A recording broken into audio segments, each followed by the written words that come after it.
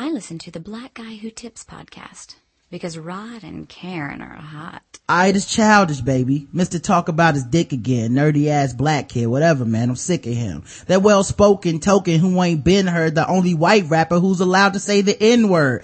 I buy a bunch of them and put it on my black card. Now I got some street cred. Use it till it's maxed out. I got a girl on my arm, dude. Show respect. Something crazy in Asian. Virginia Tech. Hey, welcome to the Black Guy Who Tips podcast. Your host, Rod and Karen. And we are in the house on a Tuesday at 5 p.m. Coming to you guys live all the way from the house. Anyway, how's your day so far, Karen? My day's been good. My day has also been excellent. A lot of people been giving us feedback on yesterday's episode with our girl Najayla Ree, aka Blasian Bitch. You can check our website out and all that stuff. And people been all over on the internet today just telling us like, hey, good job on the show. I can't believe those people talked about you. That's crazy they harassed you. I'm glad you told that guy's boss that this shit was unacceptable. I can't believe this guy worked with kids. And it does my heart warm to be like, that show don't exist no more. It hasn't been 24 hours. Yeah, somebody notified him. Somebody said something to him. Nobody listens to our show, Karen. Nobody fucks with us, Karen. Like the guy said, all y'all out there nobodies. Why y'all even here? Y'all ain't nobody. Because a few people listen to our show. We're supposed to be number one on Podomatic, but nobody cares what we say and what we do.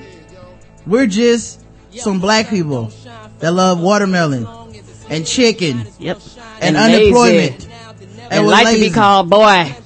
And you can say whatever you want to because it's the internet and it'll never come back to you, right? Yeah, a lot of people believe that bullshit. Where is your show? Where is it? Hovering, baby. I'm gonna make you love me, baby.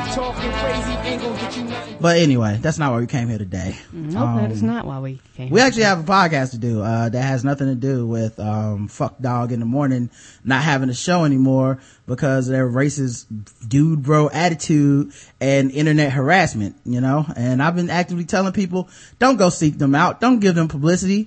I'm guessing that he must have had his meeting or something and got out that meeting today because all of a sudden the show was taken down. I mean, it's not on iTunes, not on Podomatic anymore. All the episodes are gone. Post on the website gone. People telling me the dude's Facebook is private. I haven't gone to check. I don't care anymore. I said what I had to say. I notified the proper authorities because the real thing that's about is these kids, man. And I don't want these kids or the people's parents when they find out. I don't want these people having to deal with that. This guy shouldn't be representing anybody publicly with those type of edgy comedy humor and shit like that. If you want to go do that, go be a big boy and go make your money like a Howard Stern or Opie Anthony or whatever you want to do. Go do that. If that's the kind of shit you want to do, you want to be Anthony Jeselnik, you want to be Tosh but not funny, go ahead and do that shit and good luck. There's consequences with everything you say and do, man. If you won't stand by your own shit, then you're gonna always fall by it, man. So next time pick on somebody else, man. Don't leave us the fuck out of it. I didn't want to do that. But it's like they make you, It's not like I woke up in the morning and said, oh great, podcast beef. No, the fact is that honestly, I really didn't give a fuck. It was one of those things where he told me, I was like, oh, okay. I was like, what's really going on? Then when you listen to it, you was like, oh, so this is what's really going on. And the thing about it is that it was all fun and games till they start fucking with your money. Like, it was okay to come out and, tell all this information, crack black jokes, crack, sexist jokes, crack, racist jokes and all that stuff. It was all fun and games until your employer says, hey, that's not cool. We got you out here representing us. And now all of a sudden your shit is down. So what that means is that you can't stand by your word. And what that means is that the podcast was not that motherfucking important to you. What did Terry said in the chat room? You told them, you blocked them for their protection. They should have listened. That's exactly, True. I tried to walk away. I don't take any pleasure in this. I don't know. Hopefully this dude still has a job and he learned a lesson, and he's gonna shut the fuck up around, about this stuff and just be, good to his kids and all that stuff, man. But it's crazy, man. Like, he gotta do better, man. It's not something that I revel in, although I won't lie, it feels fucking good to be like, a bully gets their due. Cause all the time you see this shit, people go, it's just the internet, and nobody else fucking talks about how people aren't getting their due out there, everybody just thinks it's the internet, so you can do whatever the fuck you want to. And that's not so, because when people try to realize it's a person on the other side, like, it is a real live person, a human being that's reading that shit. Right. And it was all fun and all jokes, as long as you thought we was some black folks out of nowhere that you could just pick on, and there was no consequences to your actions of slandering two black folks that don't nobody hear and don't nobody listen to and ain't got no audience. Right. And ain't got no people. I don't play your game. I don't want to play a game. This actually is my life. The show is my life. So I'm not game for fucking around on the internet like some type of joke. Leave me the fuck out of it. You got other friends that you guys can hook up with behind the scenes and probably argue with on Podomatic all day, and you guys can have a little fake beef. But if you come for us, shit might get real. And I think the thing about it is that we are willing to work with anybody. We work with anybody. Like, we don't mind working with people. We don't mind collaborating with people. We don't mind reaching out with people. We don't mind working with people. We don't have a problem with that at all. But the problem is that you came at us very negative, and you just did it wrong. There's a ton of podcasts I don't like and don't fuck with. I just don't say anything to them. I don't talk about them because I don't give a fuck. That's right. I got the same thing. That's and if I did, I'd be prepared that those motherfuckers might do something back, because you can't, these are real people. Yes, with real feelings and real emotions. Right. There's a ton of people I just don't talk about their shows, because it's like, man, that's a negative thing to say, and it's not helping anything, and it's not raising my profile to talk shit about these people at all. And everybody's taste is not the same. Like, it's people that love shows I don't listen to, but that's their shit, and I'm like, hey, you roll with your shit, I'll roll with mine. Right. But you think you can do that shit and then run on the news and talk about teaching the kids? That ain't fuck happening. You, man. Fuck you. Like, you don't get to have that type of profile and then go out here spreading this negativity and then run back like it's all good. Like, fuck you, fuck your life, man. I'm glad that dude had to take that shit down, man. Like I said, I'm not even saying I hope this dude loses his job or whatever, although an argument could be made. The motherfucker like that shouldn't be around no kids, to be quite honest. You know what I mean? If I found out a person like that was teaching my kid, I'd definitely have a fucking problem with it. Oh, you thought that was comfortable to just put that shit out there to all these different people? So what happens. I don't give a fuck, but it's just the point being, if you weren't fucking with a hornet's nest, you won't get stung. Just leave us the fuck alone. This is the Blackout Tips podcast, and you can find us a bunch of ways. Go to theblackouttips.com and check us out there. We got a bunch of information, contact, all that stuff is there. You can also become a member of the site. You can do stuff like vote in the polls. You can do things like leave comments on the votes and all that stuff. Do all that. Join the premium, network and stuff. Here's some of the premium shows. We actually have a new clip to play today. My interview with Miss Chartreuse. I guess it's Mrs. Chartreuse now, though, because she is married. And for people that remember how the Consumption Junction, which is a big, we were big fans of their show. We worked with them a lot. We had some good crossover episodes, and I really love both Miss Chartreuse and Bokeem. Me too. But they broke up, man, and one of the things I had to ask her about was the breakup, and she's got a new relationship. She's moving to Trinidad, and she's ready to be a mom. Yeah, and she's one of the most eloquent talkers that I've had on the show. That she's just very well spoken and puts her thoughts together in such an interesting way, and then she's always laid back and low key too, so I had to turn the volume up because she's so chill. But one of the things I always enjoy talking with Miss Chartreuse is that I feel like all the laughs are earned. Like, she's not one of those people that just laughs at just anything to make you feel comfortable. So it's like whenever I did get her to laugh at something, or that we said a joke or a shared experience, it really felt good, because it's like, it's genuine to it, because it's not just someone trying to kiss your ass because they're nervous or whatever. True. But yeah, so let me play that clip. It's Medium Talk episode 9. And I think the name is Where in the World is Miss Chartreuse? So here you go. 1, 2, 3, 4, Medium Talk. Hey, and welcome to another episode of Medium Talk on the Black Guy Who Tips premium podcast section. It's Miss Chartreuse, formerly of the Consumption Junction, is where a lot of y'all might know her from. Well, I guess I should start with what I'm sure everybody's wondering, like, how did Consumption Junction come to an end? I think anybody who listened to the very last episode that I was on could probably tell that it was on its last leg. At least I felt so when we were recording it, just because it seemed that Bokeem and I were coming at things from very different perspectives, I guess. And I know that was always our thing, like the ratchet and the reason. And, he was a funny man, and I was like the thinking woman or whatever. But, I don't know, I guess it just kind of reached a point where I was becoming very, very different than I had been in the beginning. So shortly after the recording of that, I did end up wrapping up the relationship with Bokeem, and I know it kind of felt like it was out of nowhere, but it was one of those things where you kind of know in your subconscious that it's coming, so you kind of drag it out for a little bit longer than you should.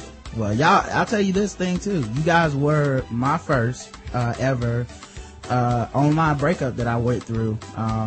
So that you guys broke my online breakup virginity. There's been a few since, but you never forget your first. I feel like when women are done, they know long before they do anything.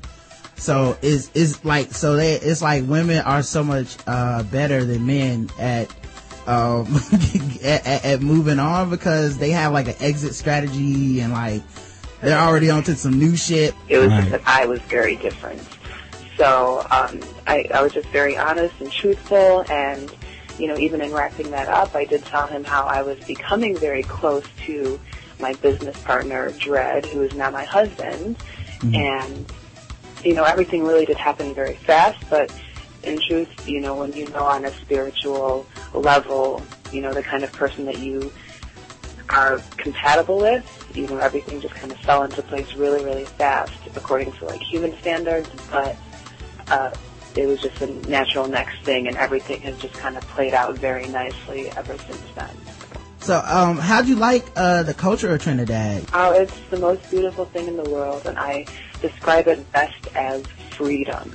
It is a free place where you don't feel like you're looking over your shoulder or being chased, or like you're taking a risk by stepping out of your house. And most importantly to me, I love that it is an all black and brown nation.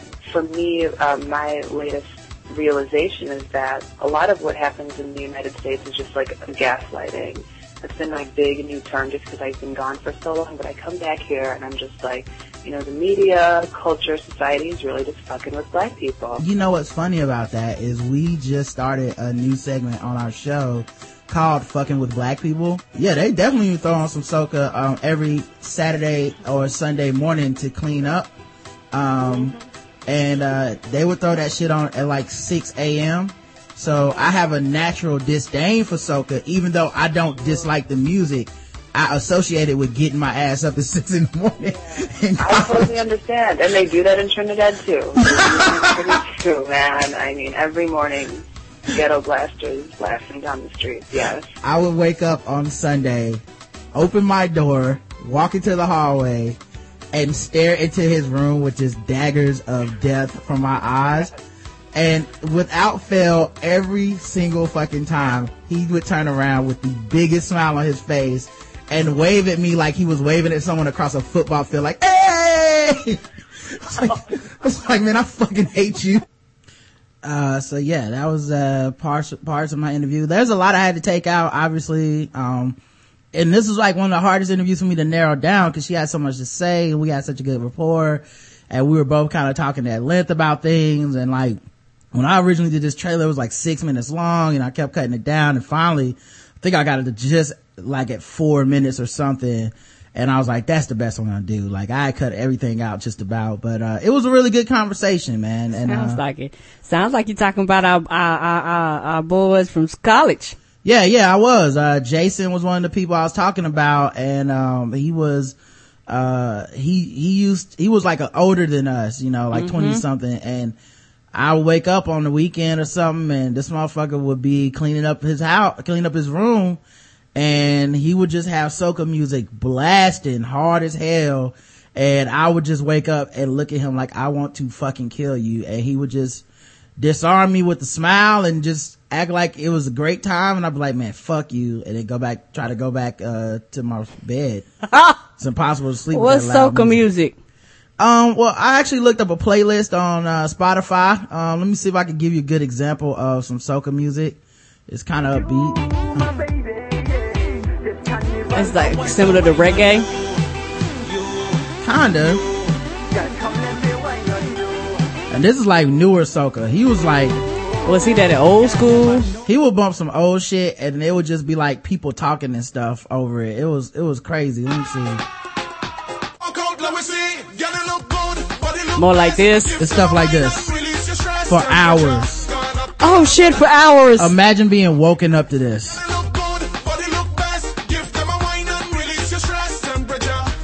It's college, is after Saturday, you probably have stayed up late all night long. And yes, Saturday morning you just hear, hey,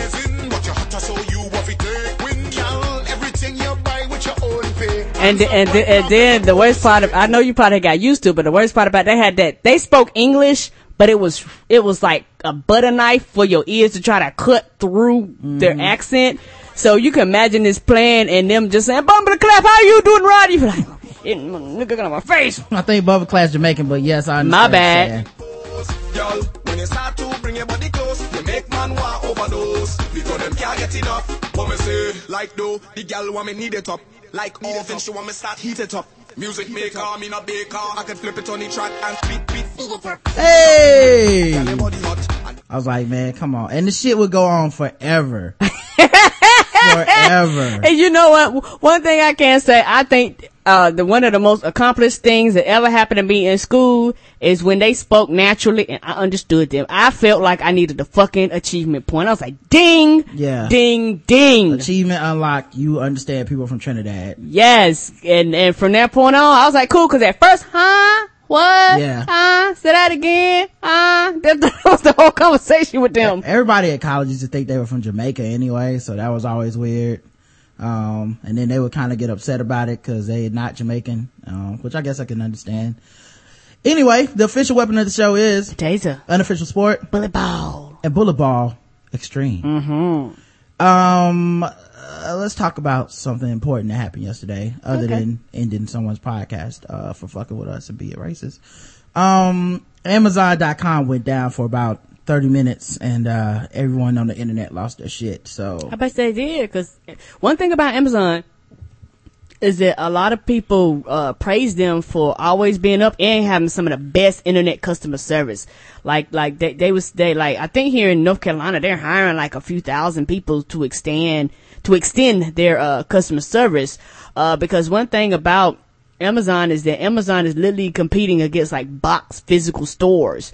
And the thing about it is that it's actually more convenient for me and Roger to order some shit off of Amazon and have it shipped to the house than to get in our car, fucking drive downtown, deal with the terrible customer service at Best Buy, have the lady ignore us after we order some shit and go off and do some other shit, and we stand there 15 minutes and then somebody finally decides to help us. It's easier to go on Amazon and say, here's some shit, okay, I got it in 2 or 3 days. And one thing I do love about Amazon, sometimes you get that shit before the time. Exactly. You could buy anything on Amazon now. Anything. I heard from some like condoms and all kinds of shit. It's pretty much just a middleman now.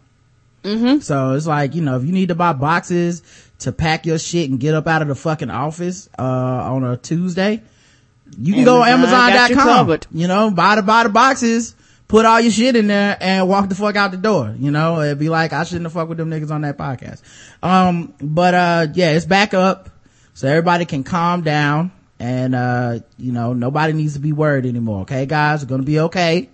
It's gonna be fine. They were panicking too. What do you mean Amazon? You ain't even looking on Amazon. I don't care, it's down. Yeah. And I just came. I might need to buy some. I need to be sure it's up. Another random thing I wanted to talk about too. And I think this is a woman thing. But I like, and like when we left for our trip to Charleston, I kept thinking to myself, cause I woke up that morning, Karen was already up, and she was cleaning the house like a mad woman. And I said, why the fuck is Karen cleaning the house that we are about to leave? You know, like I didn't wake up and she was packing. I woke up and she was cleaning, and I thought, that's crazy. Karen is cleaning the house as we leave. We're leaving. We're going to another place. Why clean? This is stupid. Now I didn't say anything because, you know, as a husband, as a man, you learn to be patient. You learn to accept people. You learn that you don't understand everything. You don't know everything, guys. So sometimes you have to walk away and go, okay, guys, I don't know what's going on. I don't know what's going on. Trying to figure out. She feels a need to clean up the house before we leave. Not when we get back. That's fine. I don't give a fuck. You know, it doesn't seem to make logistical sense to me. But then we came back home after our road trip, being on the road, all this stuff, and we walked into a clean house. Yes, sir. That's why women will always be better than men. It's the best thing ever, because a lot of times when you go on vacation, I mean, I was doing everything. I was dumping out trash. I wanted to be sure I was mopping floors, cleaning bathrooms. Cause I was like, when I bring my ass back, I'm not doing shit for like 2 or 3 days. And the last thing you want to do is, after you've been on vacation, is to come home to a dirty ass house. Maybe that's just me personally. No, it's not just you. It's all the women think like this. Y'all are so much better than us. That is something like, it wouldn't have crossed your mind. I literally I had a moment when I hit the door like, oh, like I'm glad I didn't say anything. I'm glad I didn't make any jokes. I'm glad I didn't try to be like, oh, why are you cleaning the house? You know we're about to leave anyway. Shouldn't you be packing? We're gonna be late. Like I just woke up and said, I don't know what the fuck she's doing. I'm gonna let her do her thing. Whatever. And now I'm like, thank God I just didn't say shit. I really, really all pine solid and stuff. I appreciate it coming home cause you know, you leave a very static environment anyway whenever you leave, another, you know, whenever you leave the hotel. Cause it's not your hotel, and they pretty much make that space so it can be cleaned at will and all this stuff. So you leave in this environment and then you're coming back, and, it's, you know, it can definitely be off-putting or whatever. So it was one of those moments where I'm like, oh, wait a minute. I'm back among my shit, and my shit is clean. You know, this isn't the hard mattress of a hotel room or the, you know, this isn't, I don't have a kitchen. You know, like my kitchen is clean. Everything is back to zero. I changed the sheets. I was not fucking around. I was like, Yeah, it would have been a real different feeling if I came back in the house just like we left it, because it would have been like, almost like how you leave a hotel room. Like you leave a hotel room, you can leave it kind of disheveled a little bit because you're like, someone else is gonna clean this up. Yes, sir. But when you come in and it's like, oh, I have fresh sheets. Yes. My linens have changed. Yes. All my dishes are clean. Like, I'm telling you, man, something about it was dope. Another thing I was thinking about, what is the point of Bluetooth, headphones and all this stuff, earpieces? What's the point of pairing any of them if they all have the same pin code, which is 0000? Yes, they do. Like, if they all have the same code, then is it really secure? Like, couldn't we just come up with a better way to connect them? Can you just hit a button on the phone and hit a button on the Bluetooth? Why even waste a step of putting in the 4 zeros? It doesn't really seem like it needs to happen if all the codes are the same and you can't change the code. So, yeah, you can't. It's not like you can take your Bluetooth and there's an extra layer of buttons underneath where you can go put in your pin code, you know? So what's the point? So basically somebody can take it and sync it up to their shit? Anyone could. You could just steal someone's Bluetooth, take it home, and 0000, now it's yours. So I don't, what's the fucking point of that code? I was thinking about that shit all week. Karen, you watched the movie Sharknado. I haven't watched it yet. I still have it on my DVR. I need to watch it soon. But I was thinking they're making a Sharknado 2. It's probably going to be coming to theaters now. Yes. So what are the sharks gonna wear to their movie premiere? Because the sharks are the stars of the film. Tuxedos, of course. Right, but nobody has tuxedos for sharks. So I was thinking for Sharknado 2, the second one, someone needs to invent clothing for sharks called Sharkzetos. And it's just, you think they're gonna be spray themselves with some shark cologne? Yeah. You can put some. It's gonna be called Blood Mist. You know they like the blood. They do like blood. That is true. They can call it Chum by Calvin Klein. just spread it on them. All right, and now here's the other thing I want to say too. Customer service is very important, people. Now, for those that know, that've been following the show, we had a couple issues with Uverse last month. We ended up having to miss a show. No, we had to re-record a show like 5 times. Yeah, and Chris ended up having to bump his show. Yeah, Chris Lambert, we had to completely get rid of that show because we couldn't do it with a guest on the line because we kept thinking the internet was going to drop. Yep, and then we was supposed to record a show with Chris from Miss Sandy Check. He ended up having to bump it because we couldn't record with him. So basically, that was last month. We got everything worked out. The guy came out. Took him a couple of days to get it fixed, whatever, but the guy came out a couple of days later, got it fixed. Said it was something like a node that the such and such was rusty and they fixed it and now it's good to go. And it worked for a few weeks.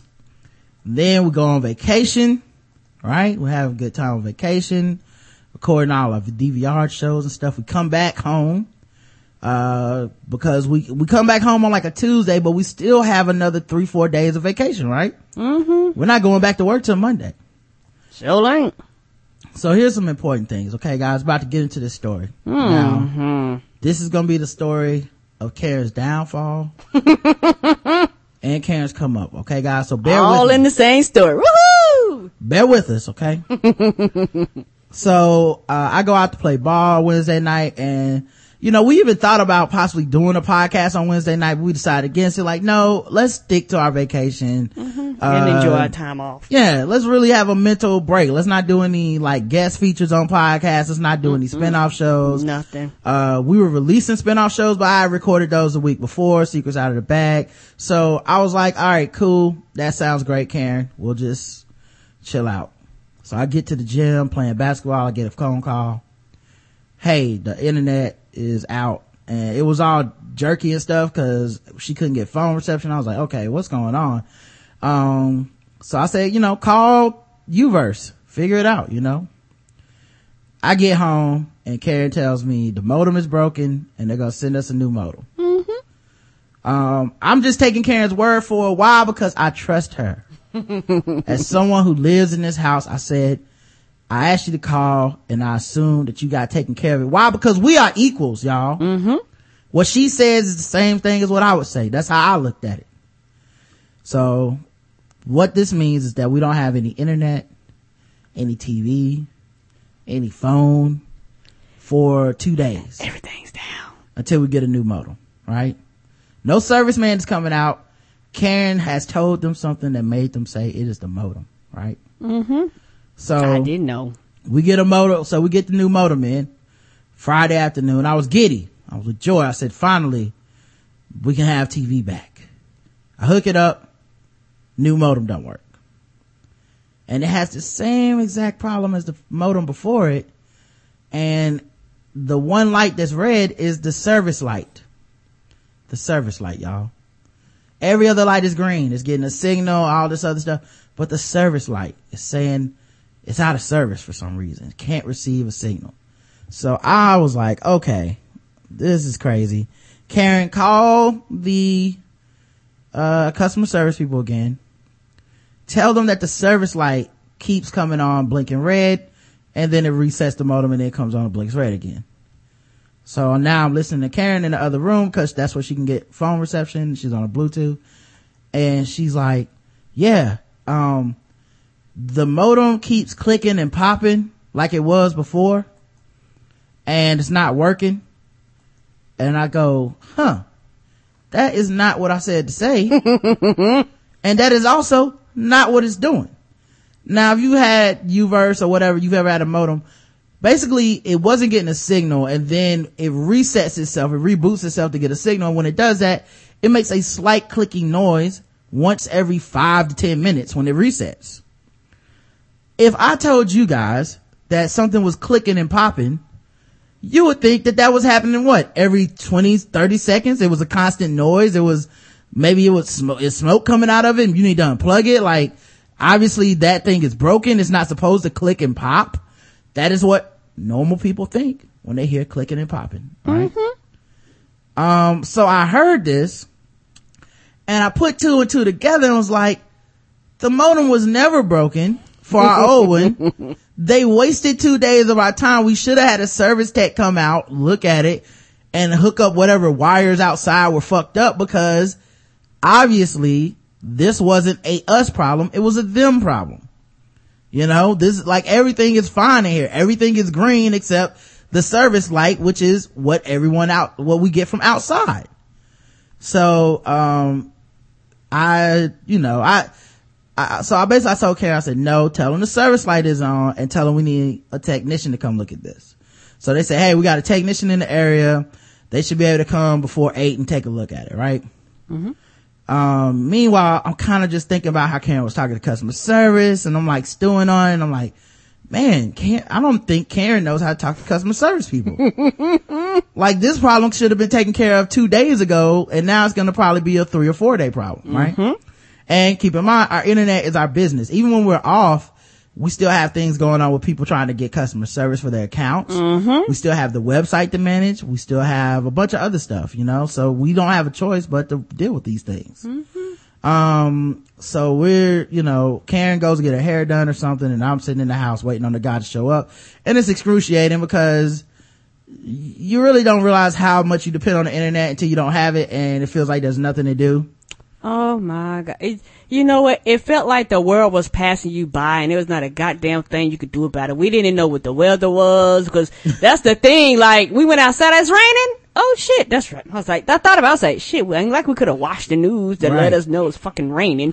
And I think the thing about it was that when all our stuff is all that bundled in one, and it's like telephone, internet, cable, and where we are, some apartment complexes don't get good cell phone reception, so we actually got one of them extension boxes do for Verizon and boost our signal, which also goes through the internet. So everything is down. So like the tech man was like, I called you. I looked at him like, nigga, you're not gonna reach us because our cell phones are down. This is before the tech man got here. So, yes. So then Karen goes to get her hair done, and one technician comes out, and he is just like, I guess a technician that does all the basic stuff. Yeah. So he like flips some wires around behind the thing, looks at things, makes sure everything's connected, sees that we're getting the signal. He's like, well, it looks like you're getting a signal. I don't know what's wrong. I guess we'll have somebody come by in the morning. So one of the outside technicians to have a look at it and see if we can get it going. So I'm like, okay, sounds like another day of not having service. And Karen, I did get Karen to call back the first time and make sure that we got compensated for the lack of service that we had for those first 2 days. Mm-hmm. But it's like now it's going on 3 and 4 days. It's getting kind of crazy. It's getting really close to when we're about to do the next show. So that was nerve wracking. So, we went out to dinner that night and, we were talking. Oh, we're both getting behind on podcasts, all this stuff, right? Mm-hmm. So we go out to dinner that night. And let me tell you guys something. The key to one of the keys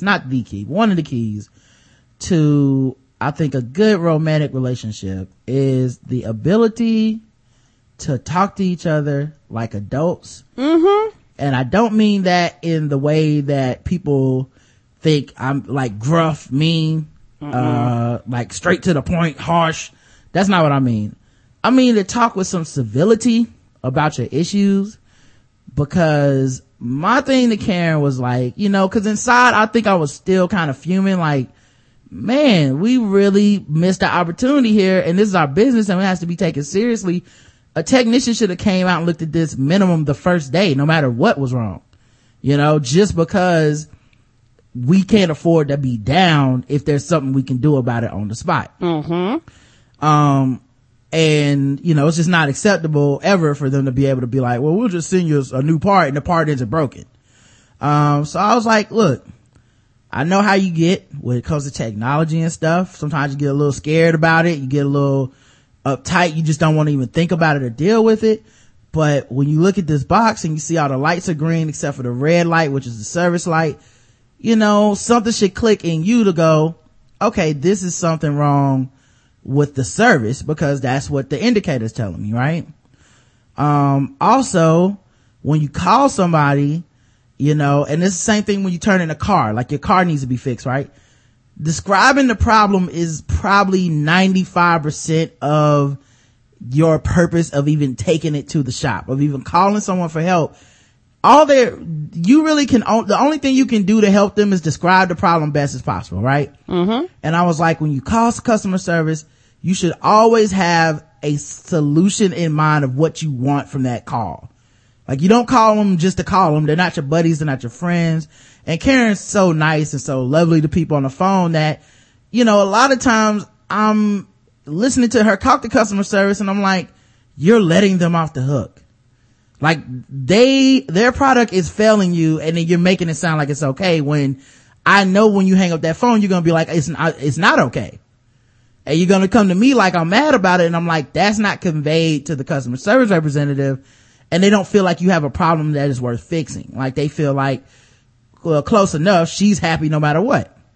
And I'm not saying you need to be mean to the people or not cordial, but you know, with the sweetie pie, honey, I'm a happy camper stuff, I'm like, it's not helping, because they always shrug you off when you call, and it always takes 2-3 days for us to get any traction on anything that you call about. And you know, these are important things for our money at this point, right? So we had this discussion, and you know, and we talked about it, you know, and Karen, I mean, from your end, did you feel like the conversation was mean or condescending or anything like that? Or no, this is my perspective. When we talked, I got angry, not with you, but with me.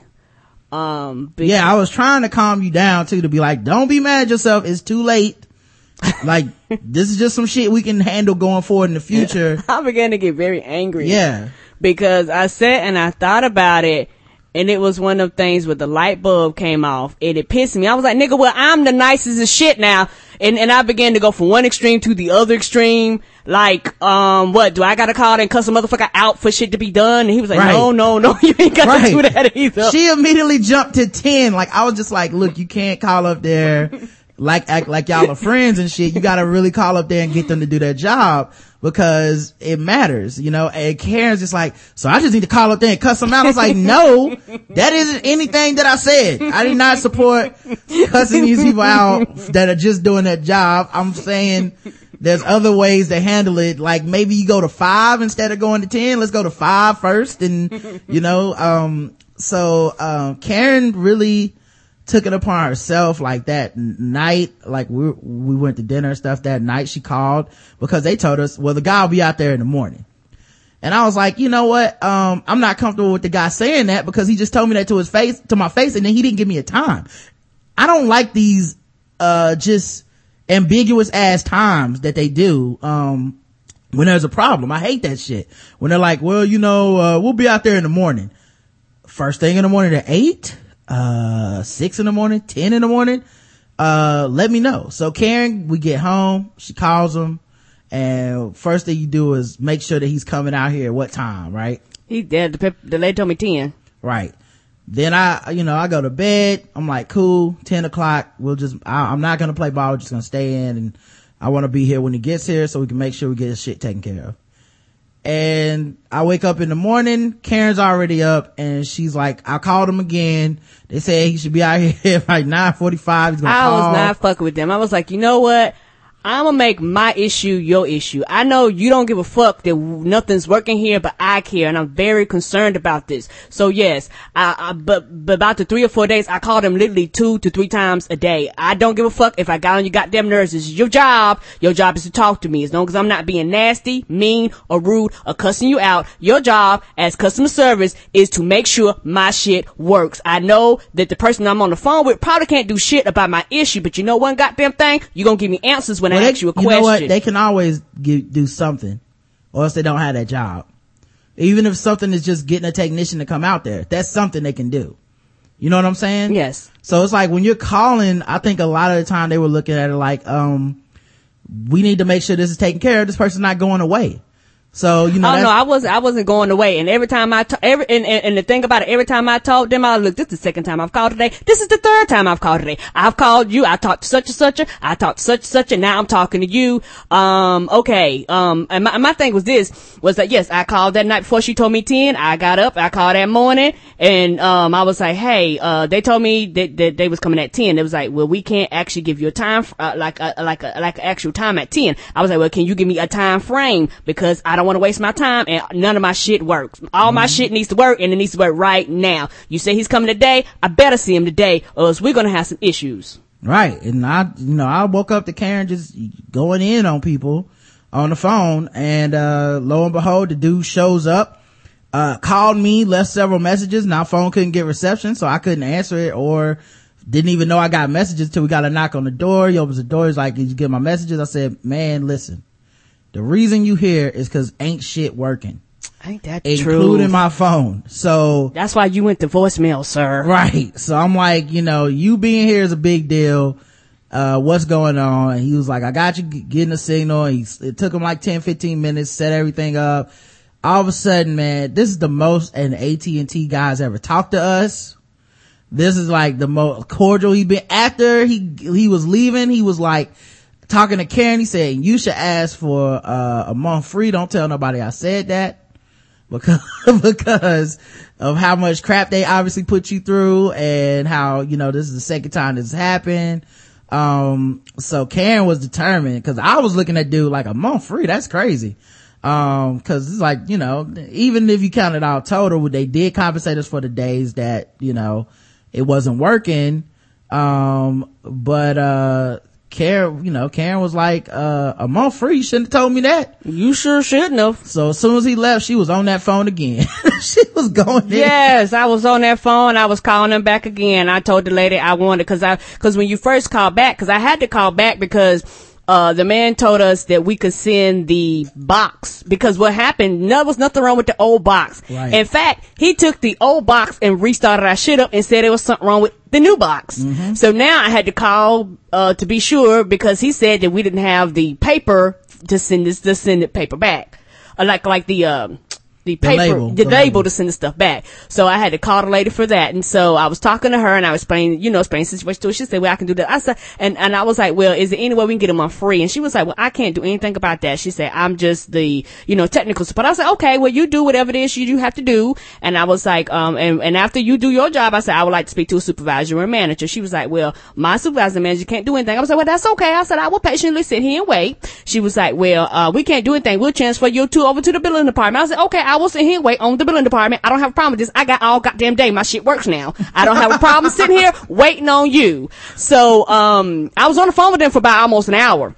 Yeah. I didn't give a damn. And so after she said, okay, I've taken everything. I've talked to, the billing department. I'm going to transfer you over. I was like, okay, that's fine. She transferred me over. So, the first lady I talked to, she, told me, yeah, this is what we can do. We can give you, this plus a $10 or something like that. She was like $60. And I was like, ma'am, that's not sufficient. I wasn't nasty, Russ, and ma'am, that's not sufficient. I said, this is the second time this has happened. I say, you're gonna have to do something a little bit better, than this, because I'm not satisfied. Right. And so she got the phone, she got a supervisor and manager on. So I talked to supervisor and manager and I told her the same thing. And she was like, well, we can't do something that happened in the past. I said, you don't have anything in your computer, anything in your system that shows this shit went down beforehand. I said, you have inconvenienced me. At one point I heard you say something like, you don't care about loyalty. I was like, get them.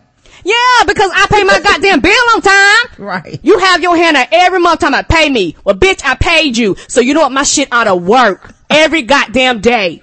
Right, I agree, man. At the end of the day, I think we end up getting like $50 or $60 off. And you know, and I went to go pay the bill, and it was like $70 lower than normal. And the bill, like, they took that money off instantly. Like, I was thinking we'll get credited next month or something. I went and looked at that bill. I was like, the fuck happened to this bill? It's $70 missing. I guess she dipped it more because I'm gonna tell you right now, I talked to that lady and she was like, well, ma'am, you know, this is all we can do. She was like, now if you've been out for a month, we'd have gave you a month credit. I said, no, you don't understand my business, everything. You finna realize this. I don't have no phone. I don't have no internet. I don't have no cable. I don't have no cell phone. Nothing works here, ma'am. Nothing. I know you're not concerned about nothing working here. I do pay you every day, and I know this is not your concern. And she was like, well, ma'am, this is all I can do. I said, well, I'm not satisfied with this answer. I said, what is your name, ma'am? She gave me her name, and she gave me her code identification. And when I got off the phone, Roger said, it's okay. I said, you better be glad you said it's okay, because I was about to email and write somebody, because goddamn it, I was going to get rid of a month free. You have inconvenienced me. Yeah, she went in, man. But she was back here drafting up a letter. I said, okay, Karen, that's enough. You got him. You won. Okay. You got it. I'm calling you off. Cause he was like, I'm satisfied. I was like, are you sure? Cause if you satisfied, I'm satisfied. I say, but. You know what's crazy? They called me today like 3 times, left a message, call me again, talk to me live just to be like, is everything okay? Is everything fine with your service now? We were just calling to check on you and make sure that, you know. You want me tell you what? I guarantee you several things. They probably seen that I had called 25 times over the past week. They sent out technicians out there, and that lady probably let them know that I was not happy, and she probably let them know that they was gonna hear from me. Like, I think they was really afraid that they was gonna hear from me, because when I tell you, and I plainly let that lady know, and I was not happy. And then I think the thing that really pissed me off and really wanted me to write that letter, if I'm calling you because I have an issue and a problem and I always pay on time, don't turn around and be like, well, we're gonna drop your bill. Okay, would you like to pay today? No, bitch, I pay you when the goddamn bill is due. Right. I agree. Let's get into the rest of the show. We got some. But I am happy though. I'm sorry. But I am happy though. Okay, thank you. I am happy. I think it's just one of those things where I came to the reality that I had to make my problem their problem, and right, nobody's gonna care or be concerned about your shit other than you. And the Black Guy Who Tips means the world to me as much as it means the world to our fans. So it's very important that everything is up and everything is running, everything is sufficient at all times. And when it's not, I will raise hell or high water to be sure that we do shit, because you know what? We was gonna do the nerd off, and we were gonna do shit over the weekend, but we were not able to do it because the stuff was not working correctly. And then, like I said, I have an issue when I pay my bill on time, I go to work every day, I do what I'm supposed to do, and you gonna turn around and stick your middle finger up at me and tell me that your loyalty means nothing to me. And that makes me highly, highly upset, because I feel like you're insulting my intelligence and you're insulting who I am. And it's one of those things where I got to the point where I said, you know what? I have the power and I have the control in this situation. I am the customer here. I am the customer, and I am not an asshole customer. I know I'm not an asshole customer. I wouldn't call you if my shit worked. And I think that's what began to make me angry, because I felt like you were smacking me in the face for being loyal. And because I told him, when I talked to the not even just for being loyal, but for being nice. Yes. You know, because you hear stories all the time from people that work in customer service, and no one wants to be that dick. But you always hear these stories of, well, they called up and they cussed me out. They called up and they did such and such. They called up and they blah, blah, blah. And, you know, but I always think like, yeah, that's fucked up, but did you handle that problem? Because sometimes I call customer service, I'm polite and I'm nice, and then I get off the phone and I go, they didn't do shit for me. Yes. And I'm gonna get to the fact where if anything else happens, I'm going to immediately say, I'm not going running no rhetoric with you. You bring a technician. I don't give a fuck about what bounces to you. Bring somebody here. Bring them here. I don't know what's going on. I don't know what's wrong. Bring somebody ass here that does, and fix my shit. Right. A person should have been out here the next day after we called on Wednesday. And then the guy told me while he was here, he's like, yeah, apparently there was a problem with the server, and everybody in this area was down. I'm like, everybody in this area was down. We've been down since Wednesday. Why are you just now getting to this? And not only that means multiple customers were having issues.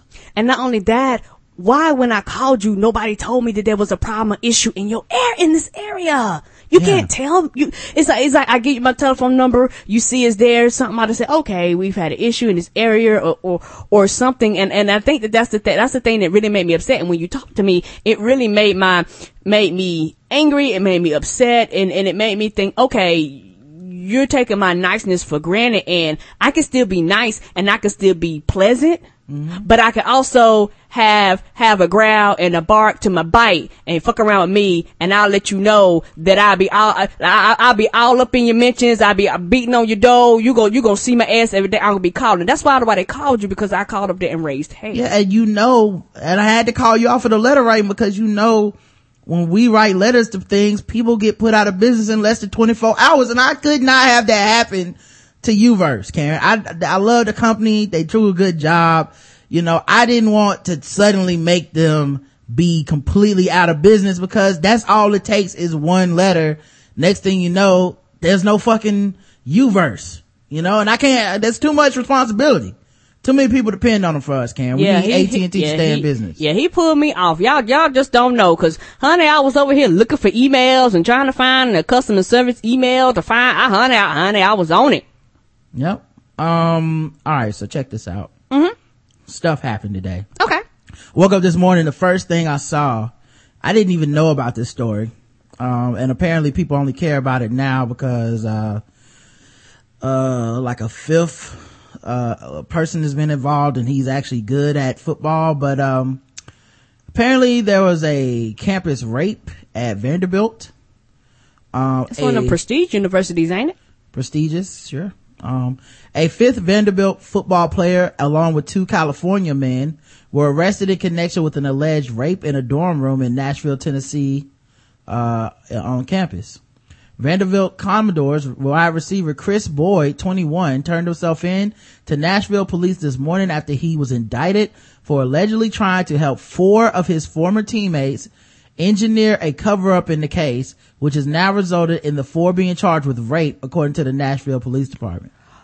Oh my. Now that has to be the word. Like, I'm always interested in how exactly people become accessories to shit. Like, I watch Snapped all the time, and I'm always interested in, like, how do you become an accessory to someone else's crime? Because nothing good came of this for him. He wasn't involved in it or anything. So it was just crazy to see that he was even dealing with that shit, Just the thing, as far as the law is concerned, once you're aware and you cover up, you're an accessory. Like, as far as they're concerned, you didn't notify nobody, you're an accessory. Right. Brandon Vanderberg, 20, of Indio, California, Corey Batty, 19, of Nashville, Brandon Banks, 19, of Brandywine, Maryland, and Jaborian McKenzie, 19, of Woodville, Mississippi, where he's charged with 5 counts of aggravated rape and 2 counts of aggravated sexual battery. The 4 men are charged with raping an unconscious 21-year-old victim in Vanderberg's Gillette House dorm room June 23rd, police said. They were dismissed from the team on June 29th and banned from campus pending a 6-week investigation. Boyd is accused of taking part in an attempt to cover up of the sexual assault after he allegedly gave advice to certain defendants who were indicted last week. He is charged with 1 felony count of being accessory after the fact.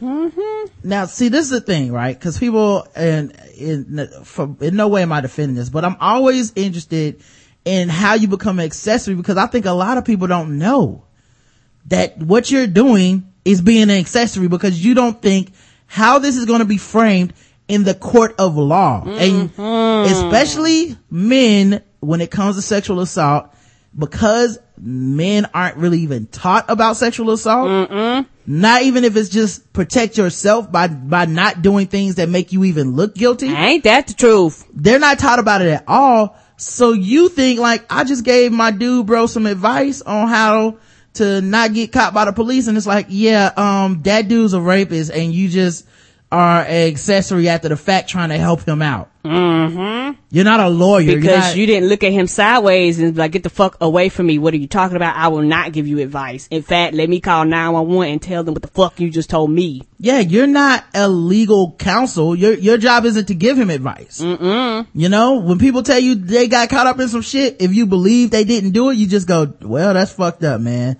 You don't go, well, what you want to do is hide the sheets over at blah blah. Nah. You know, he was booked into David County Sheriff's Office this morning and later released on $25,000 bond. No one's gonna ask where he got that money from because you know, the NCAA doesn't care about that because he's able to play.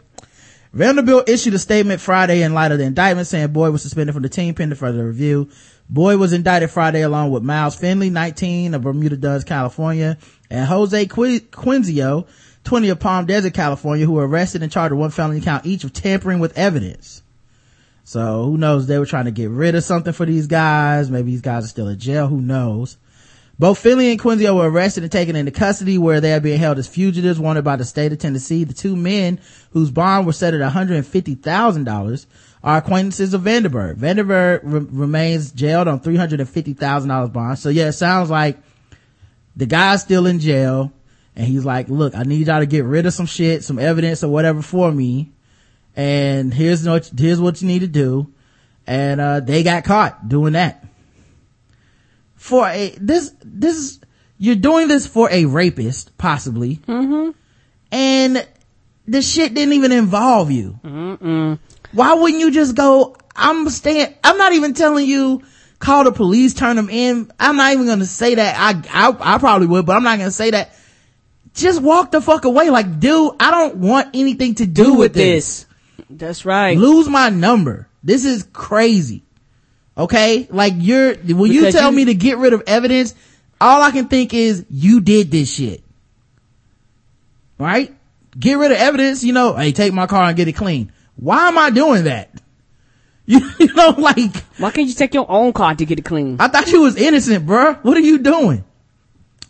The arraignment is set for August 21st, although McKenzie, who has already pleaded not guilty and waived his right to appear at an arraignment, it is possible that other acquaintances may also face charges as investigation remains open and active.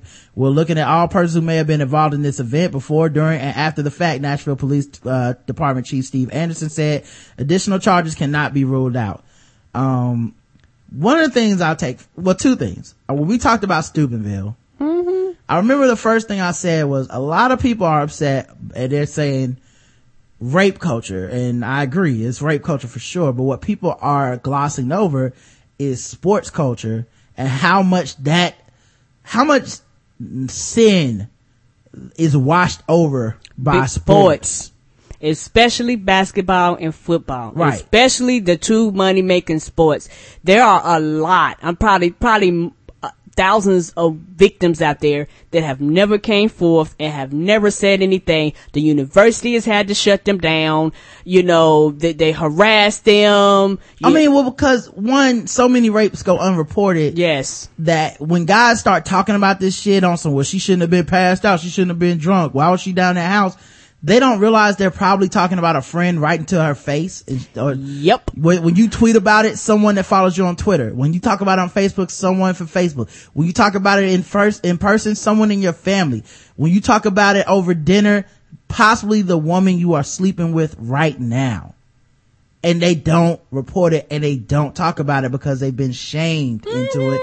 By contrary, flip that over, you are also talking about thousands of people who are rapists, who are walking around free. Like, I won't lie. Continue to rape. When I hear people start giving excuses and explanations for why this rape shit is kind of reasonable and understandable, if you're a dude, I start thinking, well, you a rapist? That is odd to try to reason this out. This seems repulsive to me. And, all of them aren't reported, so it's a good chance you could be one. Yep. And you've adopted this rationale to try to justify your actions in the past or in the future. That's right. So shit like that, I think about all the time. So when I read stories like this, like I said, the first thing that came to mind was, here's sports culture again. Hey, you can win some football games. It's brotherhood. We're all here on the field. These are my former teammates. Let me help them cover up a rape.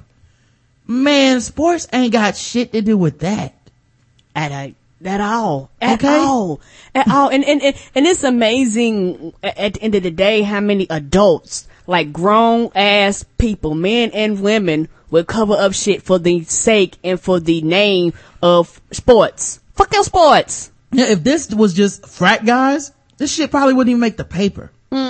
And certainly no one would care about it, but it's sports. Once you relate it to football, no matter how bad Vanderbilt football is, ain't that the truth? Once you relate it to football, people are like, hold up, wait a minute, let's talk about this. Right? So that's the only reason talking about it all the time. Yeah, that's the only reason people are talking about it in the first place, because it involves sports. The other thing I was thinking about too is how fucking, it's like I can already read isn't it tragic that this football player wasted his future on something like this? He would risk his future involving trying to protect a rape. Isn't that sad? I can already see that. You know what? I can already see he's the victim.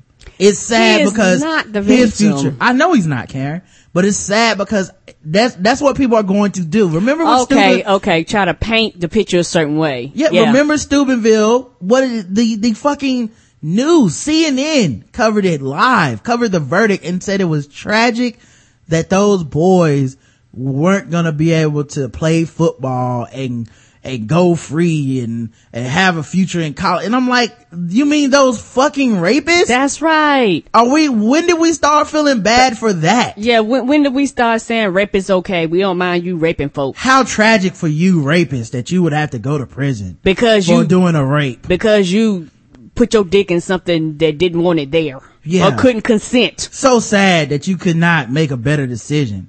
You know, and then the third thing I was thinking about, and this is, a more general thing, and every time I bring it up, it doesn't get very much traction.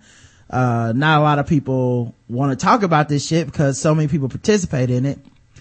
But, this is one of the major issues I think college in general has with the party atmosphere, alcohol, drugs, drinking to excess, passing out, and young people. And I think a lot of people are self-medicating. I think a lot of people have no fucking business being there.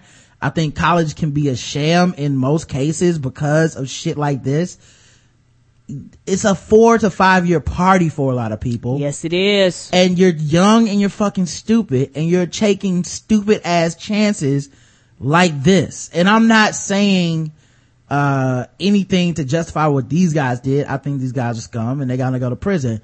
But there's a ton of people out here who are going to the edge of fucking consent with alcohol and shit, and they're only like 18, 17, 19, and they're getting blitzed out of their fucking minds, and people are fucking and shit, and some of them are like, it was consensual, some of them are like, it's not. Some of them are really waking up the next day like, I don't know. I don't remember what I don't even know I did. if we had sex. Where am I? Right. Who am I? And it's like, this shit will never be addressed because this has become the retreat for people with a little access to money or the ability to take out a student loan. It has become the thing. College now is just a 4-year party for a lot of people, a 5-year party even, while you're just accumulating debt that you'll never be able to pay off in some cases. Ain't that the truth? But that's all it is for a lot of people is, I got fucked up. And they carry this with them for the rest of their lives. I feel like this is an American problem that gets glossed over because it's like, oh, it's just part of the culture, man. Yay, we got beers, dude. And it's like, yeah, people out here gang raping motherfuckers. Ain't that the truth? And other people that weren't even involved are helping cover it up because it's part of the college culture. It's part of sports culture and all that stuff. It's just amazing that people just do that, and I haven't even looked at the comments. I haven't gotten any debates on anybody. I guarantee you're gonna have the boys will be boys, women need to protect themselves, and there's literally at least 3 people here that are accessories after the fact that just seem to not understand how fucking serious this entire situation was. Yeah, and the thing is, like I said before, and I really mean, don't rape bitches. And I've said that before, and I mean, just don't. Just put like this, if you got to question it, just don't. And it's one of them things, like we said, women are always taught, you got to do everything in your power to prevent somebody from overpowering you, overtaking you, somebody's bigger and stronger than you. You got to prevent that. How the fuck is she supposed to do that? And then when it does happen, it's still your fault that you allowed yourself to get raped. Okay, Yeah. that makes no goddamn sense. And like I said, we're not even talking about it. You know what I mean? Like, no, I'm a male. A lot of listeners that have written in before when we've talked about this topic, dudes don't get any rape talk. No, they don't. Women always get them. Always. Every woman I know, from the time they were a fucking little girl to now, they have the, hey, you gotta be careful. Hey, don't drink around all those people you don't know. Hey, don't do this. Meanwhile, we're just glossing over the fact that most rapes happen from people that you do know. Mm-hmm. Most rapes happen for not just someone jumping out of the bushes. Boyfriends. Not just some Rohypnol in your glass while you're sitting, at the bar. Your friend that you trust, your people that you think are cool with you, dates. These are where rapes happen. But we still teach women, walk in pairs. Like, that's gonna solve the problem. No, we have to talk to dudes. We have to talk to little boys and change the culture into, you can't fucking do this. Even a questionable level of consent is not acceptable for you. No, it's You're not. gonna have to learn to walk away with your dick hard and go, I don't think that woman was capable of saying yes in her condition. Yeah, and that's true. And I think from my perspective, if she cannot consent or she's not at a point where it's like yes, or passed out, and I think to me especially being a woman, it just upsets me at how many men and women really don't know what rape is. And a lot of women don't even know or realize that they've been raped. And that's where it gets sad to me. And it's one of those things where, a lot of people put it like this, because it's a vagina issue. Most men, unless the man has been raped, most men don't have to deal with the repercussions and the devastation that you have put in this woman's life forever. You know what's funny? Most men are dealing with it because somebody and you don't know, because they don't always talk about it. They don't tell you. People who have been scarred by this shit. Oh, you just don't fucking think about it because you're in an entitled environment and world where you feel like it's not your issue. It's your fucking issue. Yes, it is. The second you have a daughter, it's your issue. The second you have a wife, it's your issue. The second you have a girlfriend, a cousin, a sister, your mom, your mother, it's an issue. So yeah, we should talk to boys about this shit, man. And like I said, to a certain extent, people like this think it's not a big deal because we're taught it's not a big deal. We're taught this is what boys do. Stick by your brothers. Hey, bros before hoes. That's what it's about. You know what I mean? Help your friend cover up a fucking rape. Because you never think of it that way. You just, she tripping, man. We just gonna take the car, wash it off, get rid of the evidence. What? Why are you calling me? Ain't that the truth? But yeah, this dude, who knows? I mean, and the one that's going to the NFL or that had the promising prospects, who knows how to work out for him, because it seems like people kind of take care of folks like that. Yeah, they did with Ben. Yeah, so we'll see how good he is at football, basically. He better be great, because if not, no. He good enough, he probably nothing will happen to him, which is another reason why sports culture is so dangerous, especially when you mix it with stuff like this. It's just so dangerous, man. You know who has a lot of gay sex these days, Karen? Who? Bugs. Oh shit. Insect sex may be fairly simple: fluttering dances, clasping abdomens, a quick mount on the forest floor. What is you reading, a bug porno description? But a new review of homosexual insect encounters suggests the acts may not be that straightforward for the individuals involved. Researchers have widely examined homosexual behavior in mammals and birds. They have addressed it less frequently in insects and spiders. to assess the range of evolutionary explanations for same-sex intercourse in the invertebrate world. A team of biologists at Tel Aviv University in Israel and Swiss Federal Institute of Technology in Zurich, Switzerland, examined roughly 100 existing studies on the topic and compiled the first comprehensive review of homosexuality in invertebrates. The review was published earlier this month in the journal Behavioral Ecology and Sociology. The team focused on male-male interactions to simplify the analysis, and found that most of the encounters occurred as accidents, whereas larger animals had developed more complicated homosexual motivations like maintaining alliances, which has been found in certain primate and seagull species. Insects seem to mistakenly partake in it in a hasty attempt to secure mates. So gay insects are like Republican congressmen in bathrooms. It's always a mistake. Hey, I just have a wide peeing stance, and next thing you know, I was asking dude to blow me. But it's not on purpose. I was in a rush. Any hole would do. Any hole. You just happen to have one, sir. They have evolved to mate quickly and dirty, studied co-founder Einan Scharf. I have a question. Do they have male on male? How do they reproduce? Or they just turn into a female? No, male on male is not reproductive sex, Karen. It's gay sex. Oh. They're having hot, sweaty. Oh, so it's just here's a hole. I'm a hump in it, and if you're female, good. If you're male, sorry, you got a little bit of bug sperm on you. Right. Okay. I just wanted to be sure. They grab every opportunity to mate that they have, because if they become slow, they give up an opportunity to mate. In some cases, males carry... bug orgy. Hole. You got a hole? You got a hole I can use? In some cases, males carry around the scent of females they have just mated with, sending confusing signals to other pursuing males. I smell my antenna, dog. Smell my antenna. He said, that, what kind of cologne is that? Is that perfume? Oh yeah, I gotta hit that. It's like the transvestite, They hit her, it's like, was that a mustache on that praying mantis? I guess so. In other cases, males and females Too late now.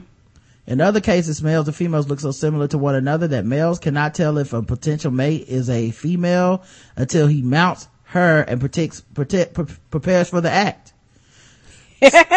Sometimes such extreme, and that's what Eddie Murphy said, sometimes such extreme indiscrimination leads to mating with inanimate objects, as has been observed by beetles trying to mount glass bottles. Wow. The glass bottle looks like a huge female to them. They just try to mate with whatever gives them a vague impression of an opportunity. If it's round, I can stick my dick in it. I'm on it. Then they call their football playing brothers to cover up the fact that this bottle will not shut up and go away. Other studies do, however, show evidence of more... They give him advice, just roll it over the corner and break it. However... Go away. Roll over the corner and break it. Other studies do, however, show evidence of more intentional and malicious motivations behind homosexual insect sex. Say that 6 times fast. Male butterflies, moths, and wasps, for example, use same-sex encounter to distract competitors from potential female mates. So they have sex with you, and then you go, oh, I just had sex with a badass moth. And then they go, no, you had sex with me, a man. And they show you the Adam's apple. And then the music. Dun, dun, dun. Right. And then the music by Boy George comes on. Like, wait a minute. What kind of wasp has a penis? Gotcha, didn't I? Got rid of my competition. You can't go no more because you just let free. Since the male insect anatomy is not designed to accept male genitals, improper penetration can cause bodily damage to an aggressive competing male. This anatomy blocker is not a problem for all species, since not all insect sex involves penetration. Even so, one study found that certain male insects had developed female-like genitals to lower the risk of damage from homosexual penetration. Wow. They was like, you know what? I'm tired of this. Let me just form a vagina. Right. On the other hand, female homosexuality appears to have a separate set of motivation and deserves a whole separate analysis. Oh Lord. In general, female-female interactions seem to be more intentional than male-male interactions. Am I right, fellas? Come on. Dudes just trying to stick that stuff in there. We don't be like, hey, you a woman? I'm a woman. You see my titties? I see your titties, girl. In fact, let's rub 'em. In fact, one study found that certain female beetles mount each other to look larger and attract more mates. Now, this is something I've seen in bars quite often. Two females will mount each other. And all of a sudden, every dude in the bar goes over there to be like, what is going on here, ladies? Mm-hmm. That's what's popping. The frequency of homosexual behavior in insects will also remain unclear. However, more cases have been observed in the lab than in the field. This could indicate the behavior occurs during stressful, isolating conditions. But more work is needed to confirm this idea. So like bug prison is where the bug booty warrior is at. Oh Lord, that's not a place I want to go. Mm-hmm. I likes you. If I'm and I a want bug. you. And I'll fly over there and I'll take it. I see you wearing your wings sagging kind of low. Mm-hmm. That's a turn on no, for I me. like it like that. While the possibility, I like the way you flap your wings on your back. Yeah. While the possibility that any sort of sexual encounter could induce pleasure in insects may seem unlikely, the scientist doesn't rule this out. I don't know if they enjoy things or not, or if they feel fear. They have some stress hormones and they sense it, but whether they can define this as fear, pleasure, or pain is very difficult to say. So that's right, man. Bugs out here getting gay, y'all. I guess so. Let me tell you about the best hate crime of all time, Karen. What's that? A Seattle man accused of holding a stranger at gunpoint during a chance encounter at Green Lake now faces hate crime and assault charges. Oh, snap. King County prosecutors claim Chikwanha E. Nayashanu. Chicken wong wong. What do we, huh? Chikwanha E. Nayashanu. Ooh, what a name. Bao Chikwanha E. Nayashanu. Thank you. Pointed a pistol at a passerby near the Green Lake Community Center and demanded the other man apologize for all the things white people did to black people. What? All of them? You don't apologize for everything. We ain't got all day. I gotta go to work Monday. I'll be here forever, sir. I apologize for how we stole the blues. Okay. It was very uncalled for. I wonder if he's like, also I want sincere apologies. You can't just name a list. I want sincere apologies for everything. I want to apologize for me, for my mama, for my cousins, for my daddy, for my uncle. I want you to apologize all the niggas in jail. I want you to apologize for everything that ever happened to any black people in America. Do it now. Start with apologizing for how bad the last Spike Lee movie was. Prosecutors say Naishanu, 35, may have pointed a pistol at several others in the park before the race-based assault. Oh shit. According to charging papers, the other man was walking near the East Green Lake Center at 9:15 p.m. on August 11th when Naishanu approached him and pointed a pistol at him. Naishanu then demanded the man apologize for all things white people did to black people. Speaking with police, the man said Naishanu pointed the gun at his stomach for 15 to 20 seconds. The man said he offered Naishanu his wallet, which Naishanu refused while demanding the apology. According to the charging papers, Naishanu walked away after the man apologized profusely. He did it too. Yeah, like I ain't trying to get shot. I'm so sorry that we took Soul Train off the air. I liked it too. I like black quarterbacks too. I'm sorry. I'm so sorry. I apologize about Aunt your mama. I'm so sorry. I didn't know they were gonna change oodles and noodles to Raymond's Pride. It doesn't even rhyme. I'm so sorry they made Jerry Curls go away. I like Jerry Curls. I apologize for Eminem taking over the rap game. I apologize for jelly shoes. You strap them shits on your feet and they make your feet sweat. I'm so sorry. I apologize for the sale on Birkenstocks that we had at Old Navy. I didn't know. I apologize that we think catfish is the only fish that black people eat. I love fried chicken too. I do. I swear to God. I swear to God. I just had me a watermelon slice today. I apologize for my podcast being racist. And I apologize that I had to take it down. I know every time I said nigger for Riley Cooper wasn't appropriate. I know. I'm so sorry. So yeah, the man told police he was scared out of his mind, but believed Niall Shanu approached him at random. He thought the suspect picked him out only because he was there, and that if someone else would have been there, he would have done the same to him. The detective said in the court papers. The man said he did not believe the attack was racially motivated. Dude, bro, no, it was racial. Yeah. Yeah. Come on, man. That shit was definitely racial. I'm sorry, sweetie. Yeah. He didn't even want your money. No, he didn't want your money. He just wanted a sincere I'm sorry. That's it. I'm sorry for Trayvon Martin. I don't even like George Zimmerman or Fox News. Please. I like hoodies too. I wear them all the time in the rain. Stop and frisk is wrong. It's wrong. I swear to God, it's wrong. I don't want nobody stopping and frisking me. So he said, police arrested Niall Shanu after shocking him with a stun gun. Oh shit. According to charging papers, a pistol fell from his clothing as he was stunned by police. The alleged victim subsequently identified Niall Shanu as his assailant. The detective noted a loaded pistol was recovered from the scene. A search of Niall Shanu's backpack uncovered more ammunition. Jailed on $500,000 bail, Niall Shanu has been charged with second-degree assault as well as malicious harassment. Washington's hate crime law, the prosecutors contend Niall Shanu targeted the man because of his race. Check the Seattle 911 alright, so yeah. Which is wrong. That poor white dude, minding his business, whistling while he's working. He made all that whistling stop, didn't he? He was oh, wait a minute, a gun? Oh shit. Apologize, white man. I'm like, black rage. I was just listening while I was working. What's I don't understand the problem here. Apologize for Mario Van Peebles never making another good movie. Do it. Apologize for Al B. Sure trying to bring back the light-skinned brothers. Apologize. Take back Soul Plane. You better take it back, motherfucker. I will pull this trigger. I'm not playing. Shoot you in the gut, white man.